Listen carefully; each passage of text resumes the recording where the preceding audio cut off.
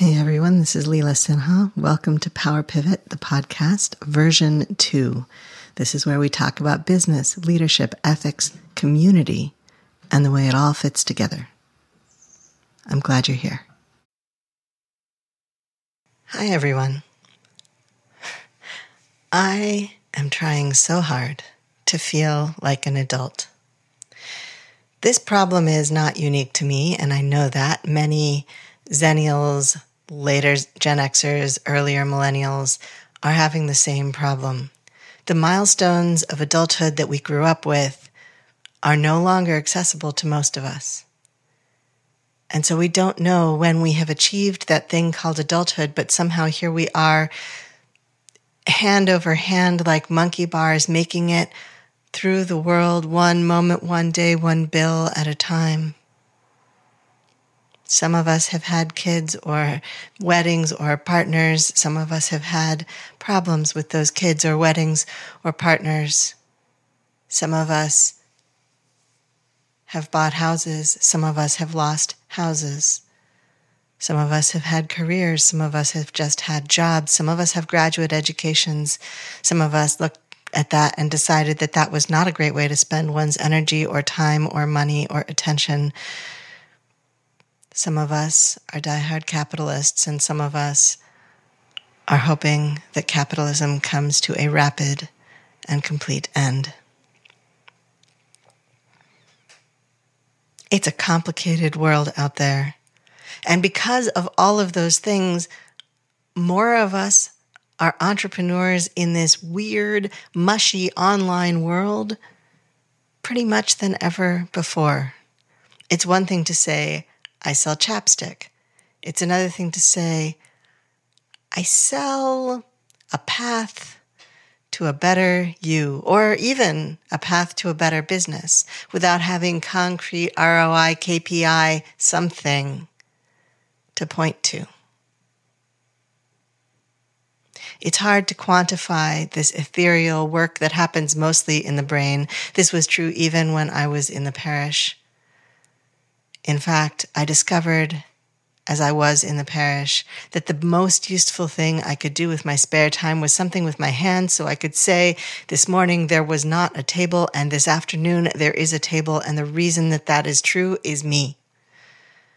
To know, to see, to experience, to feel in my bones that I had done something concrete, something that wasn't made of sound waves and light waves and waving of the hands and changing of the brain chemistry, none of which I could see or hear or feel or taste or touch.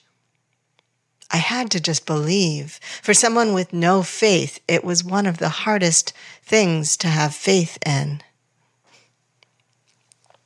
And now the thing that I mostly have trouble having faith in is my own adulthood. I am nearing 50, which with today's life expectancies is at least halfway through. And I do this thing with my age where I have always done this. I feel like I jump a few years into the future, and then I feel like I stay that age for maybe 5 years, 6 years, well past the point when I have actually crossed that line, and then I jump again forward. As an intensive, I suppose that's not that surprising. I age in bursts, the way I work in bursts. And then I rest, and then I move forward again. At any rate, that's not how most people seem to experience time, but it's how time works for me. And it's especially how my existence feels on the inside. And so I'm approaching 50, and that feels completely unreal. I keep telling myself when my parents were my age, they had a this-year-old kid. When my parents were my age, they had a house. When my parents were my age, they had all kinds of things. And for the most part, I haven't got any of them. I have a lot of intangibles. I have community that is to die for. I have skills, I have understandings of psychology and neurology and group behavior. I have learned how to speak to, with, in front of people, none of which were skills I was born with.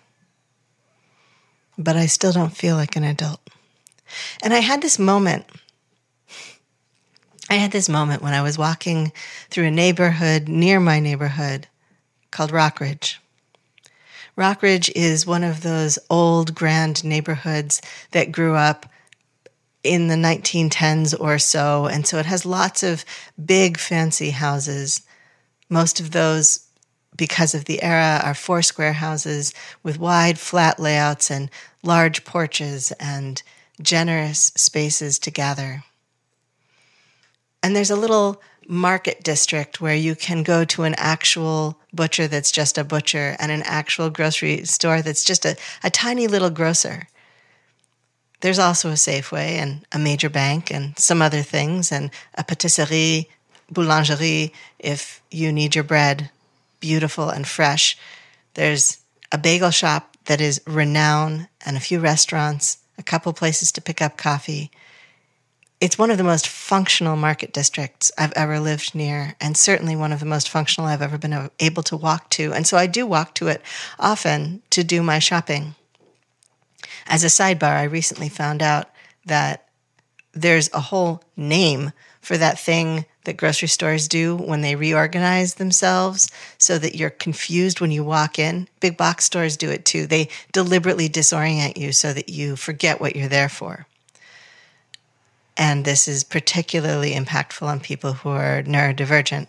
People with ADHD, you can just imagine, autistics who definitely want things to be the same, want things to be predictable, want things to make sense, and when they don't.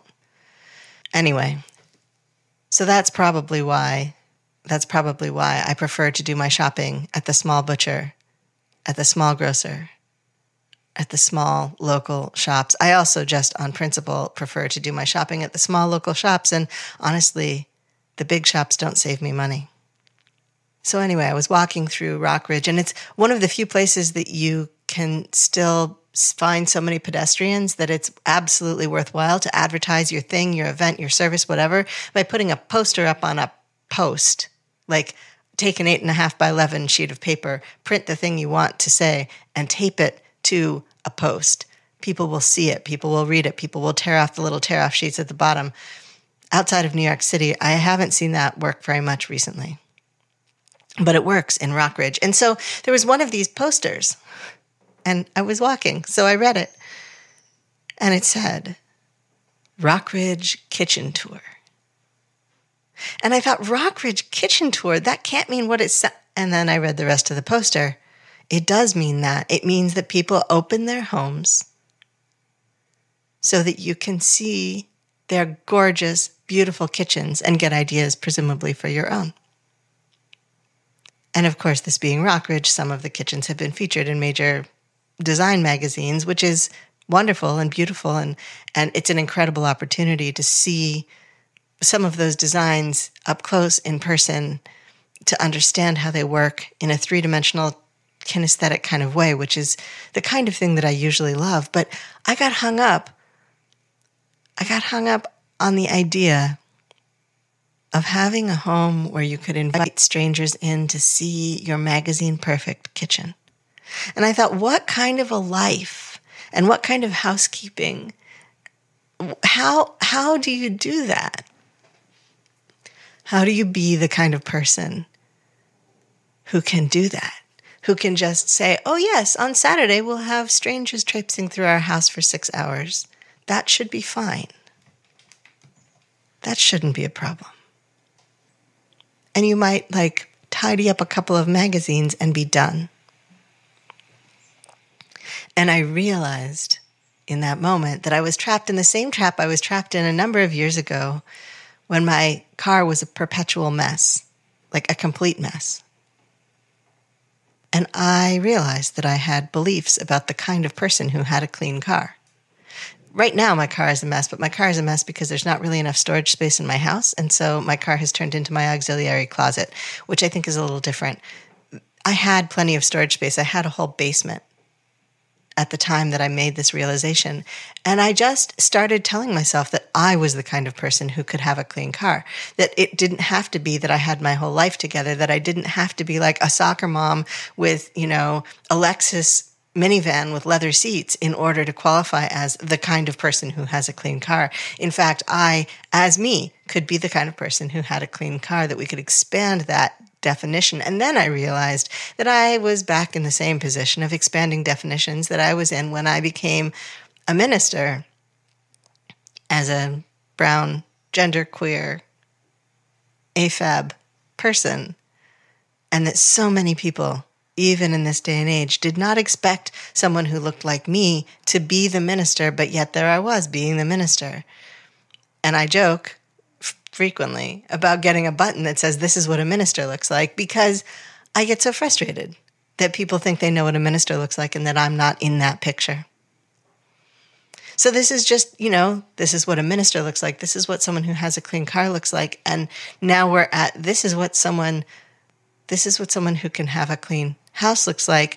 But then we can flip it on its head, right? It doesn't have to be a clean house that makes me an adult. Because that's the thing. We have decided collectively as a culture that people who have the money and time and energy and ability, and I mean that in the disabled, abled sense, to maintain their lives in a certain way are adults. And that's where we get this concept of adulting, which I've complained about before. But in fact, this is what adulthood looks like right now in end-stage capitalism, in the middle of 17 different things going wrong in the world. This is what adulthood looks like. So if you, like me, have a whole bunch of chaos in your house and the neatest place in your house is behind your Zoom camera, and everything else is a mess, if you, like me, have trouble getting the recycling out, if you, like me, sometimes get to the point where the clean laundry is piled in one pile and the dirty laundry is piled in another pile and you haven't done laundry and you're out of socks or underwear or t-shirts. Currently, I run out of t-shirts first. If you, like me, have to persuade yourself to do the dishes, even though you know intellectually that it will only take 7 minutes because you've timed it, if you, like me, sometimes can't face more than one major work task or more than one major social task, if you, like me, are struggling to meet commitments that you really wanted to meet, and you simply cannot, you have to say, "I can't, I'm sorry," to someone about something, you're an adult. In fact, that is probably more like adulthood than the people who can have their houses pristine at the drop of a hat for a home tour to show off their beautiful kitchen. I am not saying that those people aren't adults or discounting the accomplishments and graces and privilege that allows people to get there, because those things are all true. However, that version of adulthood does not cancel out this one. And that is what we need to know. And that is especially what we need to know when we are running a business, because everybody knows that running a business feels a little bit like pretending that you can do something, at least at first. And then you realize you can do the thing, and then you have to explain the thing in a way that makes other people recognize if and when they would like you to help them with that thing, whether that thing is an object, like the new extendable, multi-jointed phone camera holding arm that I have, or if that thing is a transformation, is a movement, is a kind of support, therapy, coaching, consulting, or if it's a service, just get someone else to do your digital stuff for you. Just get someone else to do it. You can't do everything. But figuring all that out is adulting.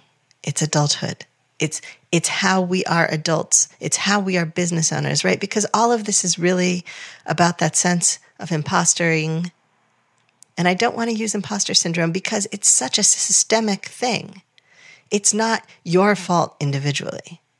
It is the world telling you that you are not a real business owner until you're grossing a certain amount of money or netting a certain amount of money. It's the world telling you that you're not a real business owner if you're DIYing your website instead of hiring someone to do it. It's the world telling you that unless you're famous, unless you have a certain kind of media coverage, unless that you're somehow inferior.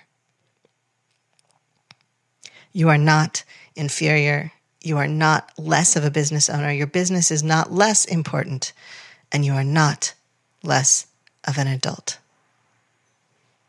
Thanks for tuning in. This has been Power Pivot, the podcast. I'm your host, Leela Sinha. Thank you for listening. I offer gratitude for the earth and sky and the support and care of many who cross my path. Our post-production assistance is provided by William Jameson, and you can find him at jamesonav.net. You can find more of me and my work, including leadership consulting and keynotes, at intensivesinstitute.com.